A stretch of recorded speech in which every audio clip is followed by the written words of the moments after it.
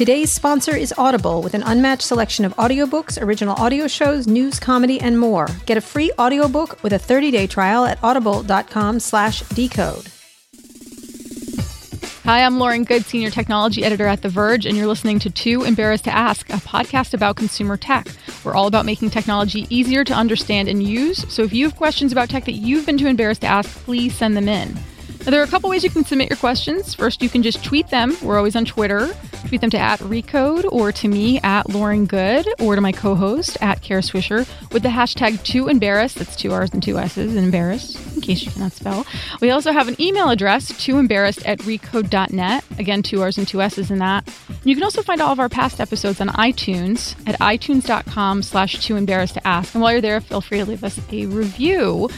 Well, Kara actually couldn't be here today, so I'm very excited to welcome Recode Senior Media Editor Peter Kafka. He's also host of the Recode Media podcast. Peter, thanks so much for joining me on Too Embarrassed to Ask. Hi, Lauren Good of The Verge and Too Embarrassed to Ask. I'm going to do my best Kara Swisher impression. I am wearing metaphorical aviator glasses, and I'll be checking my phone throughout this podcast, so let's get going. Peter, tell us who you spoke with earlier this week on Recode Media. I talked to Ken Kurson. He's the editor of the New York Observer, which used to be a newspaper in New York City, is now a website, and it's of interest to a lot of people now because it's owned by Jared Kushner, who you may have heard is now, or has been for a while, Donald Trump's son-in-law, has enormous influence in Donald Trump's world, which means he has enormous influence in all of our worlds. You can find that podcast right where you find this podcast, over on iTunes or Spotify, anywhere. You're smart, so you can go find it. Look for Recode Media with Peter Kafka. Peter has actually joined us on this podcast before. He crashed our Juicero party when we talked to the founder and then CEO of the smart juicing company, Juicero. Peter, do you remember that? It was pretty fun. Yeah, and I said, next time you have someone on who's tried out some spy glasses that record you, I would like to come back on the show. So here we are. So here we are. Because today we're talking about Snapchat Spectacles. This is the first hardware from the company formerly known as Snapchat. Now it's just called Snap. And to answer all of our questions about the new spectacles, I'm really happy to welcome a reporter from The Verge, my colleague Sean O'Kane. He has spent a lot of time with these things on his head over the past week, and he actually published his official review of the spectacles earlier this week, so go to theverge.com to check that out. Sean, thanks for coming on the show. Thanks for having me. Are you wearing the spectacles right now? No, I'm not. I'm back to my regular glasses. It's weird. I spent a couple months ditching my contacts, so I had to put them back on for the first time in a while to try those out. It was kind of a weird feeling. And Sean, you made an awesome video. People should go watch the video as well. I know you're going to explain everything about spectacles, but I just have one pressing question. How did you get your hands on these things? Because I think you're going to explain they're not easy to get, and unlike other product rollouts, Snapchat is not handing these out to the press, right? Did you have to go kill someone to get these? I mean, it felt like that compared to the way we get some other products in here at The Verge. But we were lucky enough so that first day that they put them on sale, they just dropped a vending machine in Venice Beach, California. And after we sort of had come down from the rush of getting the news up that had happened, we all sort of went, wait, one of our senior entertainment reporters lives right in Los Angeles. Let's see what he's doing today and disrupt whatever that was going to be. And so we had him go over, stand in line, and he waited about 4.5 hours or so. So you made a Verge employee. Was it Brian? Yep, Brian Bishop. You made Brian go stand in line like any other pro and get his hands on these things. He bought a pair for himself, and then he bought a second pair, and he overnighted that one to us so that we could do stuff out here with them, and it all worked out. Here we are, a week later. Brian actually said after the fact that he was really happy for the distraction because I think that was the day after the election, if I've got the timing right, or like 2 days later. And he was like, it was actually really nice to step away from the desk. He's also been doing a sort of ongoing series this fall for us about the experiential horror houses and things like that in LA. So I thought it was pretty fitting that we made him stand in a 4.5 hour line to spend $260 on a couple of pairs of sunglasses as well. Right. Which is how much they cost. They cost $129 per pair. Let's back it up a little bit for people who don't even know anything about them yet. What exactly are Snapchat spectacles? What do they do? So they're sunglasses, and in those sunglasses, there's a camera embedded in the top right corner. And they were announced earlier this fall. Kind of weirdly, there was a sort of giant Wall Street Journal feature published at 9 or 10 p.m. on a Friday night that sort of announced them after some information leaked about them existing. And so, yeah, that's basically it. They're they've drawn a lot of early comparisons to Google Glass just because that's one of the only other things that we think about when we think about having a camera on your face, but they're much simpler than that. They're much cheaper than that in that respect. They are just sunglasses with a camera. They tie right into your Snapchat app, so all the videos that you shoot on the glasses sort of beam over Bluetooth to your phone and show up in the Snapchat app at some point. The process is a little wonky, and we can talk about that in a bit, but everything you shoot on it, up to 10-second clips at a time, or 30, there's a way you can sort of extend the clip, but pretty much 10-second clips as you're shooting, and they just go right to your phone, and from there you can post them to Snapchat, or can even get them out of the app if you want, but then they look a little weird. So Google Glass was supposed to be sort of, whether or not it was actually a computer embedded in the glasses or whether the phone was doing all the work, it was supposed to be sort of a computational thing, right? It was supposed to be able to go get information for you. This is really just kind of looks like a pair of Ray-Bans, and effectively is like a pair of Ray-Bans with a GoPro attached to it, right? It's just really a camera. Yeah, and it's even, I would say it's even simpler and more streamlined than that, because they feel just like almost any other pair of sunglasses. They're not uncomfortable to wear or anything like that. I've got a pretty big head, so they were a little tight on me, but even that didn't stop me from, wearing them throughout an entire day. It never bothered me. You can see sort of in each corner the little circles, one, on one side for the camera and one on one side for the recording light. And so that's the only thing that really stands out.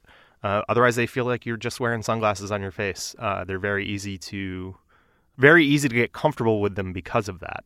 So the sunglasses themselves aren't connected to the cloud, right? You have to be using the phone. Everything is still happening through the phone and really through the Snapchat app, right? Can you record audio in the video as well? Yep. There's a tiny little spot on the underside of the sunglasses where there's a microphone. And it actually records pretty decent audio. It's not, as good as maybe even your smartphone's audio, but it's good enough for the kinds of videos you shoot with this. If you wore Google Glass, people looked at you and they said, you look really weird, and maybe you look really cool, and can I try those glasses on? When you're wearing these things, how do people react to them? I was surprised. I figured here in New York City, if I was going to I wore them for about a week, pretty much every day, or at least part of every day. And I figured if anywhere they were going to get recognized, it was going to be here. And I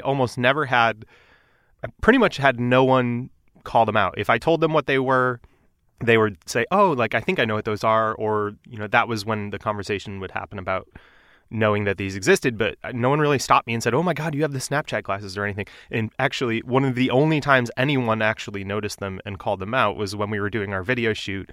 We were over on the west side of Manhattan, and this guy who was sort of near our shoot, looks at me and he goes, and dead serious, goes, are those the Vine glasses?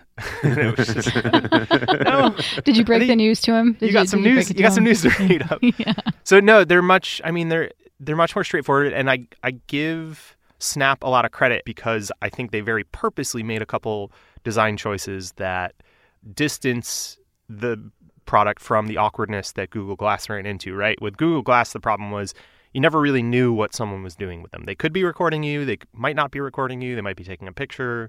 They might be looking at a YouTube video instead. Whereas this, once you know what they are, there's only one thing that someone's going to be doing with them. And there is, on the opposite side of the glasses from where the camera is, there is this ring of white LED lights that spins when you're recording. And so it sort of announces to everybody that you chose to take a video. It makes it this very public thing. And I think that was a very conscious decision. Snap could have hid the tech in this. It's that streamlined of a product that they could have made it even harder to see that there's a camera, but they made a couple decisions like that. There's these little yellow circles around the camera and the lights that draw your attention to the fact that there's something going on there.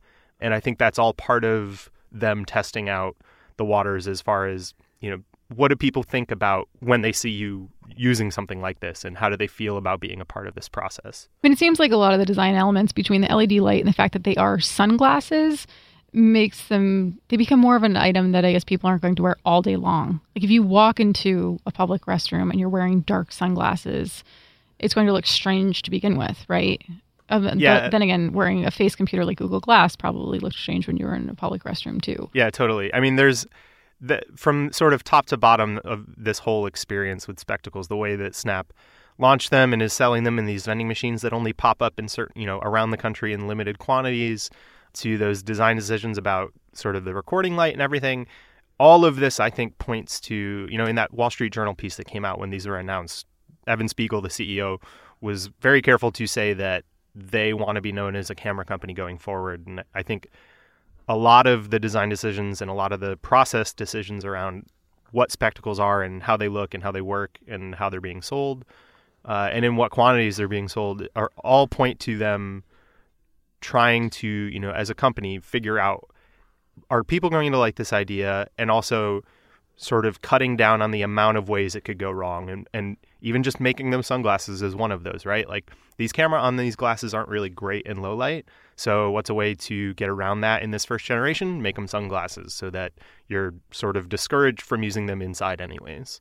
Hey, Sean, another question about people and how they react to them. Because, again, Google Glass went from, interesting novelty to people really had a fierce negative reaction. There are lots of stories about that. When people realized, all right, these are things that are recording me. Again, you work at The Verge, so you work with a certain strain of people who are probably comfortable with that idea. But what about when you brought it out into the world and you decided to video someone and they realized that's what was happening? What was the reaction?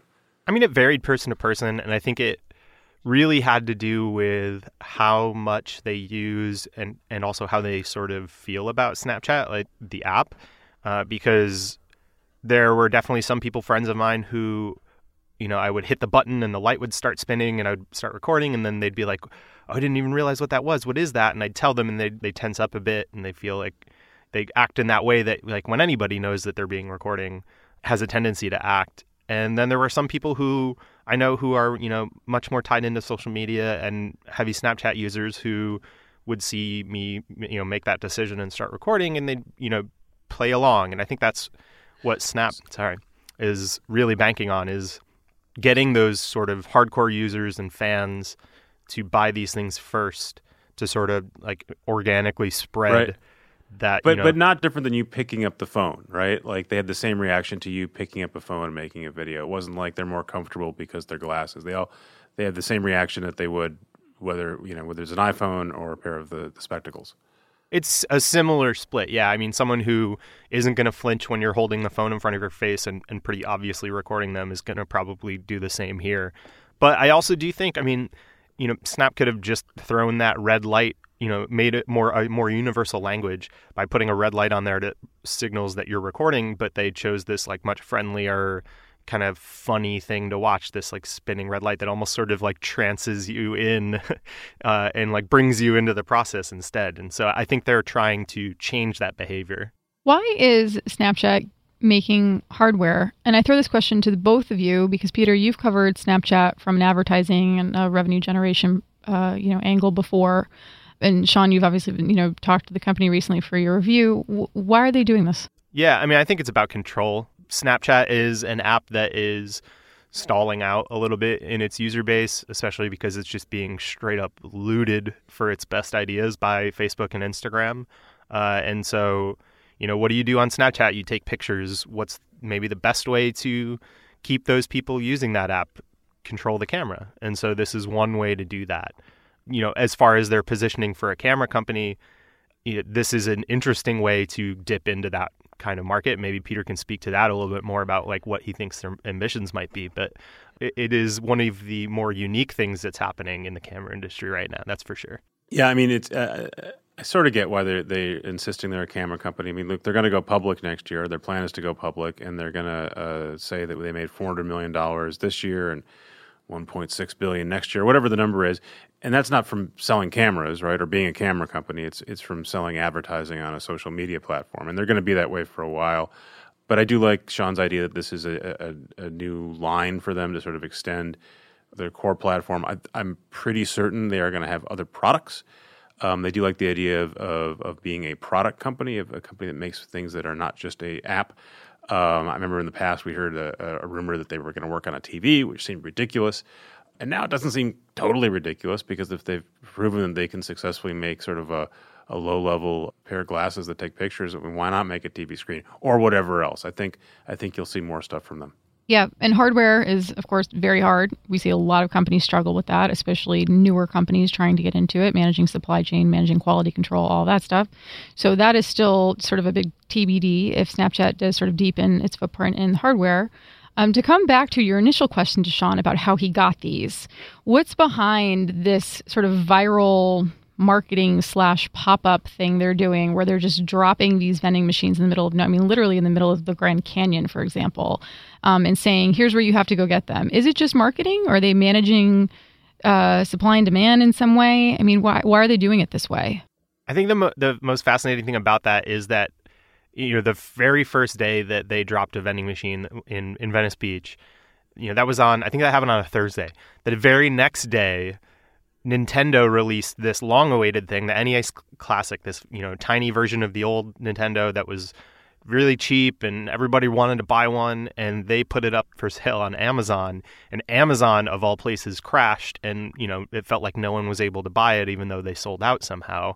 And it was like the perfect, the people at Snap must have just been like patting themselves on the back because it showed exactly why you want to own the experience like this, right? Like, it might be annoying to have to go through all the trouble of this vending machine process and like bringing it to all these random places like the Grand Canyon or out in the middle of nowhere outside of Tulsa, Oklahoma. But if you go put it up for sale on Amazon, like, you're giving some of the control over to a different company, even one that you think is reliable, and you're opening yourself up for problems and criticism and things like that. And so I thought that was really funny that, like, on back-to-back days, we got to see the two approaches bear out in totally different ways. But they're also two very different things, right? Like, the Nintendo product is a thing that Nintendo wants a lot of people to buy. Whereas the spectacles, at least in this iteration, are if they're rolling them out one vending machine a day at a time, it's by definition going to be a super limited run. And they sort of set expectations. This is going to be just the thing that a few people get.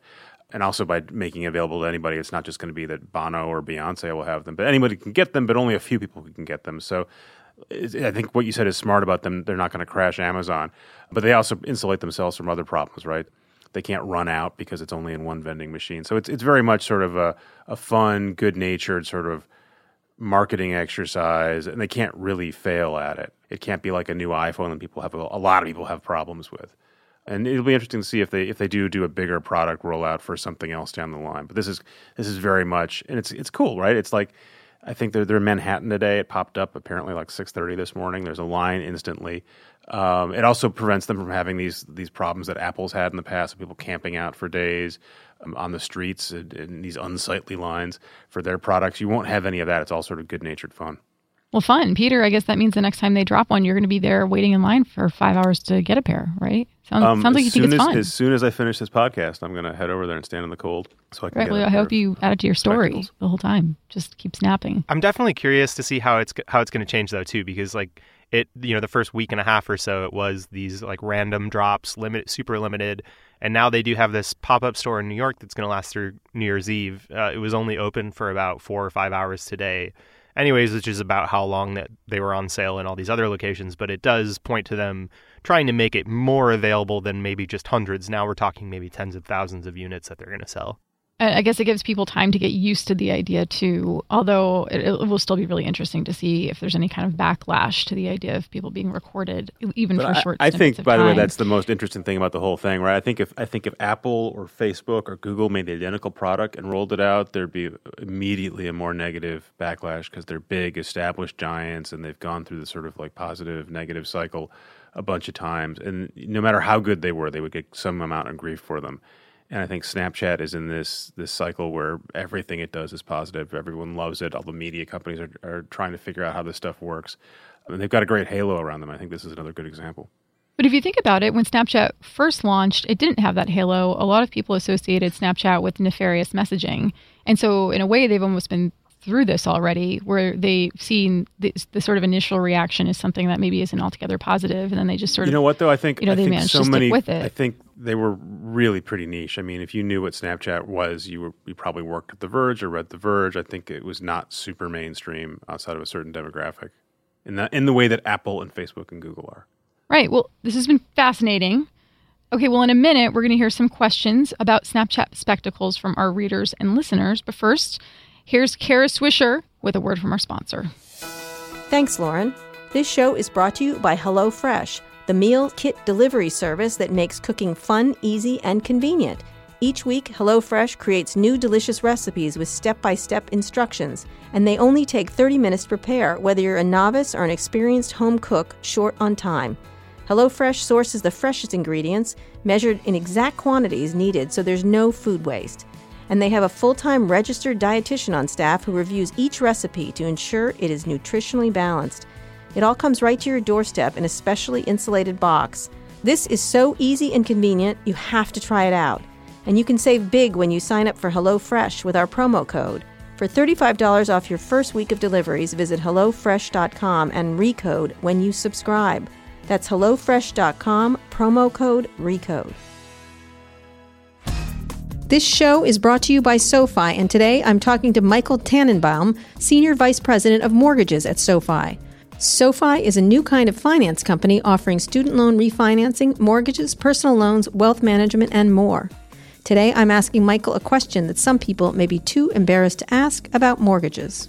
So how do you put an offer on a house? If you're someone, you go, you see it, you put an offer in, and then what happens? So what you're typically doing is filling out a somewhat standardized contract. In most states, there's a standard form of purchase contract that you fill out. Typically, your real estate agent is doing that with you, although it's not required. You could do it yourself. And there's a few things that you're thinking about when you do it. The biggest ones are, what's the terms of the contract, both in terms of duration, right? Like, is this a 30-day? When's the close? And then separately but related, when am I releasing contingencies? See how a SoFi loan can work for you at SoFi.com. Terms and conditions apply at SoFi.com/legal. This podcast is also sponsored by Indeed Prime. Indeed Prime is a talent platform that matches elite tech talent with top companies. They make it easier for software engineers to find and land their dream job. With their help, you can get immediate exposure to the best tech companies with one simple application. And when you're hired, Indeed Prime gives you a $2,000 bonus. That's their way of saying thank you. But if you use our Too Embarrassed to Ask link, you get a $5,000 bonus instead. So sign up for Indeed.com/recode. Indeed Prime is 100% free for job candidates and helps hiring managers discover available high-quality talent. Learn more at Indeed.com/recode. Every week, we take questions and comments from our readers and listeners. If you have a question about any tech topic, anything at all, you can tweet it at us with the hashtag #TooEmbarrassed, or you can just email us, tooembarrassed@recode.net. Peter, do you want to read the first question this week? Sure, I'll read the first question for you, Lauren. Mahedi Hassan asks, why would someone use this rather than your own camera on your phone? It's much better quality and it's easier to post this stuff. Good question. Sean, what would you say? I mean, so it's really all about two things. One is, sure, using the camera on your smartphone is already a pretty frictionless process, and the quality has come a long way. But this eliminates the last little bit of friction there, right? So if you know that you see something happening in that moment right away, you can just tap that button on the glasses and you got it. You don't have to worry about fumbling for your phone, going through the process of opening the camera app, like all that. You know, maybe the app crashes, all that stuff. And then two is it leaves your hands free. So what I found it really powerful for is, you know, not just like really crazy activity stuff like GoPro footage is, but like, you know, greeting my dog at the end of the day, like playing, you know, meeting with friends and family, like the kind of stuff that you separate yourself from what's happening when you have a phone or a camera in front of your face. You can totally change that experience when you just have these on instead. Right, and your dog doesn't care if you're wearing sunglasses indoors. So you walk indoors, and you're exactly. in your dog. And Moose, we have to get Moose in there. Moose is a big part of Sean's review. Greets you and is super excited, and you want to get that photo or that video, but you don't want to take your phone out, right? So that's like a great example, is sort of the upside of this, right? I guess maybe if you were sitting there having, you know, breakfast with a friend, sitting there with sunglasses at the diner, they might ask like, you had a rough night the night before or something. Yeah. But I don't know, Kara Swisher could probably get away with it because she wears sunglasses all the time. But I guess it's going to be different, right? For every Snapchat aviators for that. Right. Right. They might want to get started on that for Kara. Yeah, I don't know. I mean, I haven't tried them yet, so I can't really say why someone would want to use this rather than their phone's camera. But Sean, you make a pretty good case for it in some circumstances. I'll put it this way. One thing that I didn't talk about in my review, but has just been in my mind since they announced these things too, on the side of that friction thing, this might not feel that much different from the amount of time it takes to take your phone out of your pocket and start shooting.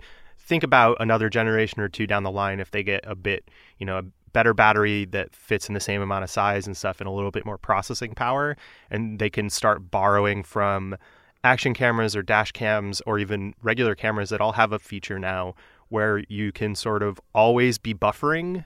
So instead of wearing Snapchat glasses and you see something happening and you hit a button to start recording, something really crazy happens and you happen to be looking at it and it was already buffering, the last 15 seconds or so, and you just tap the glasses then and you didn't have to catch it in time.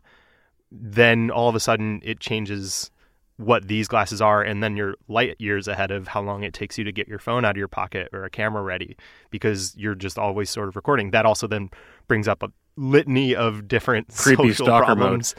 Yeah, and so it's like that's a huge thing that we would have to talk about, and I think that's why they're trying to suss out a lot of those issues right now with the first generation. But I could see them heading in that direction because that tech already exists in a lot of other cameras. The next one is from Telmelkov. He's at Soragashi on Twitter. Can you choose its color when buying? And any news about European release? Yeah, so there's 3 colors. There's black, there's a lighter tealish blue, and then what they call coral, which is sort of, like orangish pink. So you can pick between those 3 when you buy them in the vending machine. So far, they've been limiting, other than that first day, which we heard from Brian that some people were buying more than this, but supposedly you're only supposed to be able to buy up to 2 at any one of the vending machines, even the one here in New York in the pop-up shop. But it's funny. What's the secondary market for these? What are they selling for on eBay? Well, I mean, the first week it was like, everything from $300 up to, $9.99. And then the jokers who usually try to get more. What I saw a lot of people doing was they would buy 2 or 3 at a time because that first day they were sort of letting people buy more than they had said. And so people were buying like a bunch and trying to bundle. Okay, I'll sell you 2 for $750, or I'll sell you 3 for like $1,100 or something like that. So the secondary market's been pretty crazy. I would expect that's going to go down a little bit now that there's the pop-up store in New York. Mm-hmm. And what about release overseas? They haven't talked about it yet. It's all been U.S. so far. I would imagine they keep it here for now. But we don't know what their next move after this sort of limited run is. So as far as we know, it's U.S. only. At Sapchwa, sorry if I butchered your name, wants to know if it's true the video just lasts for half an hour. Do you think he or she means the video goes away after half an hour, or there's a half-hour limit on how long you can record? So there are a couple different things at play. One is battery life. If you only shoot about, 1, 2, or 3 videos an hour, you can make it stretch for about a day, or as long as you would normally wear sunglasses during a day. One thing we haven't talked about is they actually come with this pretty cool carrying case that just snaps open and the glasses magnetically snap into place inside the case, and that case has 4 extra charges. So while shooting 30 or 40 videos over the course of like a half an hour is going to drain the battery on the glasses almost to 0, you always sort of have that carrying case with you to charge them back up. The videos themselves, like I said, they're 10 seconds, but if you press the button 3 times when you shoot, you can extend that up to 30 seconds. So I guess half hour, maybe that's talking about the battery. You can definitely run the battery down in a half hour, that's for sure. By the way, that idea of the glasses magnetically snapping into the case, as someone who wears glasses regularly, I just want that to exist for all of my non-smart glasses. Yeah, it's really like slick. I want a case where they just snap in and they stay there. And by the way, someone should invent like a little in-case cleaner that comes along, like a little robot that comes along and cleans your glasses while they're sitting in a case. And the case like a little charger car wash. is kind of a mini trend, right? With the Apple, whatever they're called, pods, supposed to do that? Yeah, Apple's AirPods do that. The Braggy Dash earbuds do that. It's like a trend in a lot of these like sort of mobile electronics, which is good because a lot of them, especially the earbuds, are easy to lose. So you want something that not only will charge them back up, but will keep them in place. Just snap right in. No pun intended. All right, next question is from Aaron Cohen at CohenComms on Twitter. What is the age cutoff for wearing spectacles without total mockery? Well, I'm 30, and I felt like I pulled them off pretty well. I mean, they're definitely not quite my style. I feel like I've always looked pretty decent in big sunglasses, weirdly enough. So I don't know. I'm 30. I was pretty good in them, felt pretty comfortable. I don't know beyond that. I mean, I think the age cutoff is really just about whether or not you use Snapchat. Because another thing we hadn't really talked about is, it's sending these videos into the Snapchat app. And so it's, pretty much trying to push you into using all the videos there and posting them there. But once you open up the app and you start going through the videos that you shot, you can export them just like any other video you shoot in Snapchat. So you can share them out to Twitter or Instagram or wherever. You just have to be wary of the fact that, weirdly enough, they're shooting in like a circular video format that is then squared off by like a white square. So you're either going to have to crop in on that wherever you share it, or just share it as is, which I think is extremely purposeful on Snap's part, because it is basically just like advertising for the glasses right there. You post a spectacles video to Twitter, and at some point soon, it's going to hit enough critical mass that everybody knows what that is. There's no mistaking what it is. Yeah. So. Right. I don't know, Peter, would you wear them? My head, I haven't met Sean yet, even though we're in the same building. I'm going to guess my head's about twice the size of Sean, so I don't think they'll physically fit. They'd be a little tight on then, I'm my not going to lie. giant head. Your heads are fine sizes, okay? Go ahead. My 6-year-old, who's the one who showed me how to use filters, is super interested in it. So I'm sure there'll be some scenario at some point where he'll be wearing a pair of these. I mean, I think that's the thing, right? Like, there's a reason that the very first ad that they put out for spectacles was from a parent's point of view at a 5-year-old's birthday party. So you might think, oh, I'm too old to wear these. Maybe if you feel that way being out in social settings, but like, at home with your kids where you're not going to have to juggle a camera while you're interacting with them, like anyone of any age is going to want to do that at some point. I don't know if you're going to put on sunglasses while you hang out with your kid, but maybe. Well, yeah, I mean, it would have to be outside with this version. Yeah. Sean, if you weren't reviewing them over the past week or so, would you just grab them to go out? If you're going out for the weekend, would you take them with you? Yeah, I mean, I'm someone who always has a camera with them anyways, even aside from my smartphone, and they're definitely something I would consider. I'm trying to figure out, like, I'm definitely going to be keeping an eye on when that line dies down at the New York pop-up after Thanksgiving, and thinking about hopping over there and maybe grab a pair. I'm kind of bummed out that I'm not going to have them with me to go home for Thanksgiving this week, because there's a lot of stuff. We're bringing our dog with me, and like I have 2 new baby cousins, and it would be cool to like see what that would look like. So yeah, they're definitely. You want to capture the crazy uncle talking about politics at the table? Like, what better way to do it? Right? Yeah. That might be better off as a spy camera kind of thing. Right. Rohan, who is at Rohan Blade in Makersphere, which is at Makersphere HQ, want to know about other things you can do with these photos. Rohan wants to know if Apple can support them to be live photos, or can you use them as GIFs or GIFs. And Makersphere wants to know if there's plans for an SDK or developer APIs. So we don't know anything about SDK or APIs. As far as we know, Snap is trying to keep as tight a rein on this as possible. That would be really cool, and I'm sure they're open to the idea down the road. Maybe but they're all kind of about insulating and owning the experience, like across the board, right? Yeah. They don't really share out in general. Think that would be coming anytime soon. As far as working with other stuff, we kind of just touched on it. It's definitely you have to do a little bit of work to get it to work on other platforms. But we should be clear: these only take videos; they don't take photos. So there's no, your iPhone's not going to convert them into live photos or anything like that. But anything that supports video, you can get these videos into. So what would be an example of, like, if they were to sort of open this up, right, and allow developers to build on top of it? What's an example of something cool that someone could do with these? Well, I'll tell you, one of the weirdest things about them is how disconnected they are from one of the biggest features in Snapchat these days, which is all of their augmented reality stuff. I mean, you can't use any of the, really funny, goofy Snapchat lenses that people like to put on their faces, those like face filters, with spectacles, because in the Snapchat app, you can't apply that kind of stuff to videos that are already shot. You have to shoot it do them while you're shooting. So you can't actually do that with spectacles. So I don't know, maybe that would be a sort of developer thing they would do. I'm sure they're working on how to apply that kind of stuff after you've shot a video anyways. So they're going to probably own that eventually. I mean, they're not putting a camera on your face and not thinking about the augmented reality implications of it. As a professional gadget consumer reviewer, a guy who looks at all this stuff, I mean, it's interesting to me that this is a software company's first attempt at hardware. You don't really see. I mean, Facebook's talked about a Facebook phone. You don't really see it. And Twitter never did anything like this. How do you rate Snapchat's effort as sort of a first out of the gate product for a company that doesn't do products or hasn't done hardware up until now? I mean, I don't think anybody who isn't, some sort of Snapchat true believer can honestly say that they thought it was going to be this good. I was like completely taken aback at how sort of polished the whole experience is. There's a little bit of mess. I mean, you can read my review to sort of get a better understanding of this, but it's a little complicated as far as the amount of stuff you have to go through to be able to, once the videos are on your phone, just to post them to like your story or send them to your friends and everything. There's a lot more steps than normal in the regular part of the Snapchat app. So that part needs to be cleaned up. But otherwise, you said it before, Lauren, hardware is hard. I mean, we see companies fail at it every day in the work that we do.